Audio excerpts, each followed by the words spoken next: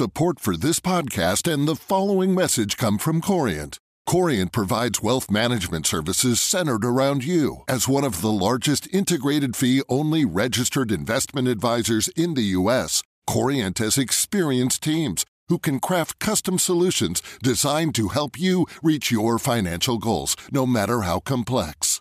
Real wealth requires real solutions. Connect with a wealth advisor today at Corient.com. That's Corient.com. From the Financial Times, this is Hard Currency. So that's the end of the first quarter. Are we glad to see the back of it, or was it not as bad as it once seemed? I'm Roger Blitz and welcome to Hard Currency, bringing you the weekly podcast of the Financial Times on the FX market.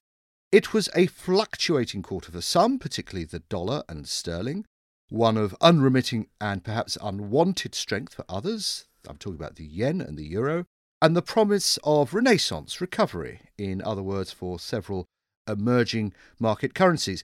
Will the second quarter see a continuation of all of the above, or new twists and turns in the FX world? Well, with me to discuss these issues is Stephen Barrow, the FX G10 strategist at Standard Bank. Steve, let's first of all look at the drivers of the first quarter in FX. I'm thinking about China, oil, the Fed's dovish streak, the Brexit fears, negative interest rates in Japan. What do you make of these drivers and which are going to be hanging around for still some time? Probably the easiest one to explain is the weakness in sterling. Concerns about Brexit, those were really highlighted, obviously, during the process of the negotiation between the UK and the EU, and then obviously the subsequent naming of the date for the referendum, which, as we know, is the 23rd of June, and therefore we know that this is going to be a constant issue as we go through the second quarter as well. So that driver is not going to change. By the end of the second quarter, I dare say sterling will be probably quite far different from where it is right now, but the question is obviously in which direction as a result of how that vote will go. As far as the other drivers are concerned, I mean, I think with respect to the weakness in the dollar that has become perhaps more marked as we've moved through the quarter, I see this as largely, what might be called a sort of buy the rumour, sell the fact response to the Federal Reserve. Our views before the Fed even lifted a finger and raised interest rates back in December last year was that we would see buy the rumour, sell the fact reaction in the dollar, because we'd seen them in other tightening cycles that the Fed has done before. The Fed raises interest rates, and rather than the dollar going up, it tends to go down, at least for a brief period of time. That's what we've seen before, and that's what we saw again, or have seen again in this cycle during the first quarter. The question, obviously, as we go into the second quarter, is whether this is the start of a trend or a counter-trend decline in the dollar. And I think it's a counter-trend decline. And the other areas, so we're talking about China and oil, I mean, are they all interrelated? Is dovish Fed encouraging a rebound in commodity prices? And is China's relative becalmed yuan currency helping that along?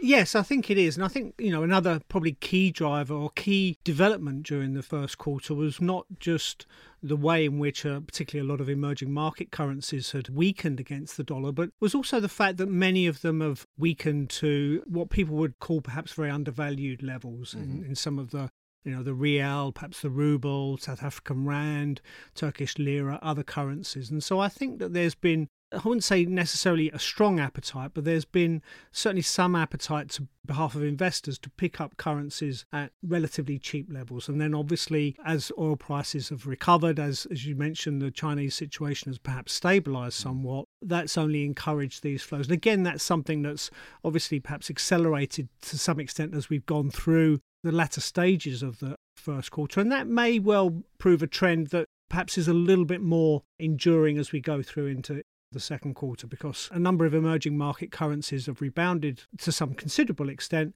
but many of them probably are still very undervalued. And amongst the big gainers of the year, you talked about EM, but we also saw the yen, which is up around 7% in the first quarter, and the euro. Are those going to continue in that vein? Is it very much dollar dependent? I see risks probably to both the yen and the euro going forward. So I don't think that the improvements that we've seen in the first quarter are necessarily durable. As far as the euro is concerned, we still have a problem of negative inflation, as we saw again today, with inflation being below zero, minus 0.1%. The ECB still has quite significant easing to come down the slipway, and I think it probably will have to ease even further as we go through the year. So I think that's still quite a significant headwind for the euro. As far as the yen is concerned, that may be somewhat more difficult. I think it's essentially what we have in Japan in a sense is a sort of race between the trade and current account surpluses that remain reasonably healthy, but on the other side, negative rates as the Japanese officials, Bank of Japan, try to encourage investors to push money offshore. And if you look at the recent data, weekly data, for instance, on capital outflows from Japan into foreign bond markets, they have been really very aggressive indeed, and may well pick up as we go into the second quarter, which is, of course, the start of the financial year in Japan. So I suspect that dollar yen will not continue to go down. I don't see levels below 110. I think we'll go up into a 115, 120 range as we go through the rest of the year. More problems for Prime Minister Abe then. Slightly related to that, but China, which has had a very quiet last month or so compared to the noise at the start of the year. And we had some interesting foreign debt data out, which suggests that this calm renminbi is giving a chance for some of those companies to pay off that debt. What's the second quarter going to look like for China and the renminbi? I think there's been this debate in China with respect to sort of financial flows as to whether companies and individuals just want to get money out of China in whatever way they can as fast as they can, a sort of capital outflow, capital flight sort of story. That's the one story which perhaps would suggest, if you believe that, more negative outlook for the rest of the second quarter and for the rest of the year. I don't take that view. I think the capital outflows have been more to do with firms trying to pay down particularly dollar-denominated debt. We saw confirmed quarter 4 current account data,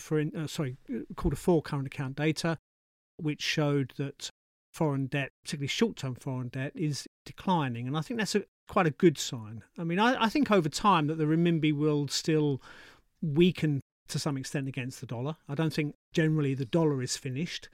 So I think there will be some upward pressure for the dollar against other currencies, including the renminbi. Not this quarter. Well, I think it will be fairly modest as far as the quarter is concerned. I think as far as the year as a whole is concerned, then maybe we could see a 7 handle on dollar renminbi before the end of the year, but I don't think we'll see it before the end of the second quarter.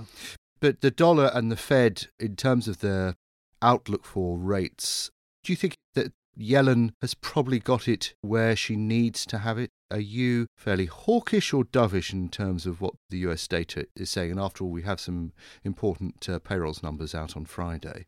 Maybe in some senses a little bit unnerved because I think we have seen in previous cycles perhaps the Fed get behind the game a little bit. Mm-hmm.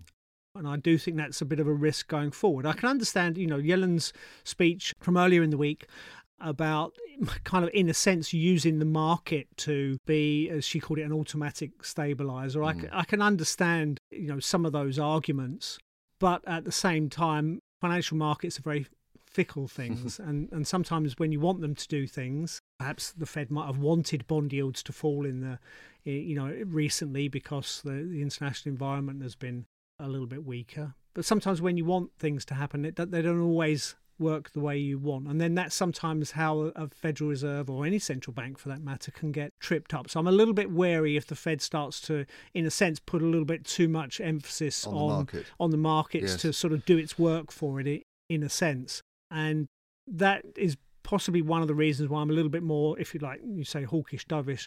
I'm probably more hawkish on the dollar than dovish, just on the basis that there may be a slight sense of catch-up from the Fed as we, maybe not in the second quarter, but as we go through the year. I think that sense of catch-up may just creep into the markets a little bit more. And what it will mean is that dollar downtrend that we've seen in the first quarter, is, as I said before, is probably not going to be indicative of what necessarily happens through the rest of the year. You talk about market sensitivity, and we started talking about Brexit and sterling, which we clearly can see in the second quarter going to be a pretty dominant theme. We had some pretty dire current account deficit numbers out, which is key to the whole Brexit argument. Just give me a sense whether you feel, whatever the polls say about the outcome, just simply as the date comes ever closer, how market nerves are going to play this and how sterling is going to look as the weeks tick down to June 23rd? I think you've already had some good indications of how nervous the market will be as you see the options market tick over the sort of date at which the referendum will occur. So that referendum, 23rd of June. So as we've passed through the 23rd of March, we know that the 3-month volatility has moved up really very dramatically indeed, as the markets anticipated that 23rd of June is going to be, or 24th of June is going to be a very volatile time, as indeed we would expect it would be. I'm not sure that necessarily implies that the spot rate, euro sterling, is going to move dramatically higher or sterling dollar is going to move dramatically lower, unless perhaps the polls shift very substantially. And I don't think personally that the polls will shift very significantly. With the Scottish referendum, which we had in September 2014, we did see a marked shift after the first television debate, because the sort of campaign to keep Scotland in didn't do very well in that first television broadcast, and the polls moved quite substantially. But I'm not sure what's going to happen with respect to this particular, the Brexit issue, whether there'll be television debates and whether those will shift the polls. Assuming that the polls don't shift substantially, I expect that sterling will be probably quite stable in the run-up to weaker to.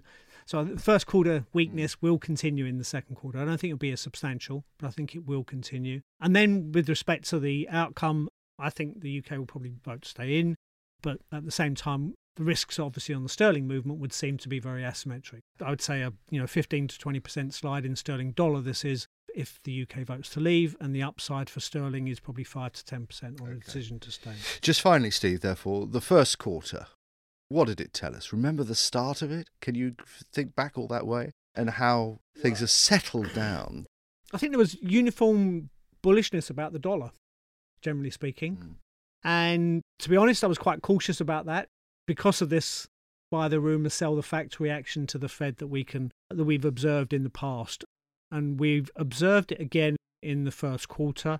And I think it's been helped by some other factors that maybe the Fed has sounded a bit more dovish, perhaps again, than the market would have anticipated. And that has helped counterbalance some of the other factors, other things that have been going on. For instance, the Japanese moved to negative rates. The ECB has eased policy. Those things might normally have caused those currencies to weaken, but they were overshadowed by what the Fed was doing. But I see that as a counter-trend decline in the dollar, or counter-trend rally in the euro and the yen. Yeah. And I think as we go through the second quarter, slowly but surely those trends will be reversed. There you have it. That's what the second quarter is going to look like, according to Stephen Barrett, Standard Bank. Thank you very much for coming in. Katie Martin will be your host next week. In the meantime, please keep up to date with all the Forex news and analysis on ft.com/markets. Until the next edition of Hard Currency, it's goodbye. If you enjoyed listening to this podcast, you might like to try our FT News podcasts, which focus on one of the main issues of the day and bring you the insights and expertise of our global network of journalists, as well as outside contributors. You can download these at ft.com/podcasts most days of the week. Here at Bellingcat, we get to the bottom of things. From a global crisis to an underreported event, we find the facts using publicly available tools and resources, uncovering what is hidden on and below the surface. We connect the dots using social media posts, satellite images, and public records, and empower others to do the same by sharing how we do it. The ability to do so is only made possible by our readers, supporters, and community members. Care to join us? Learn how at bellingcat.com.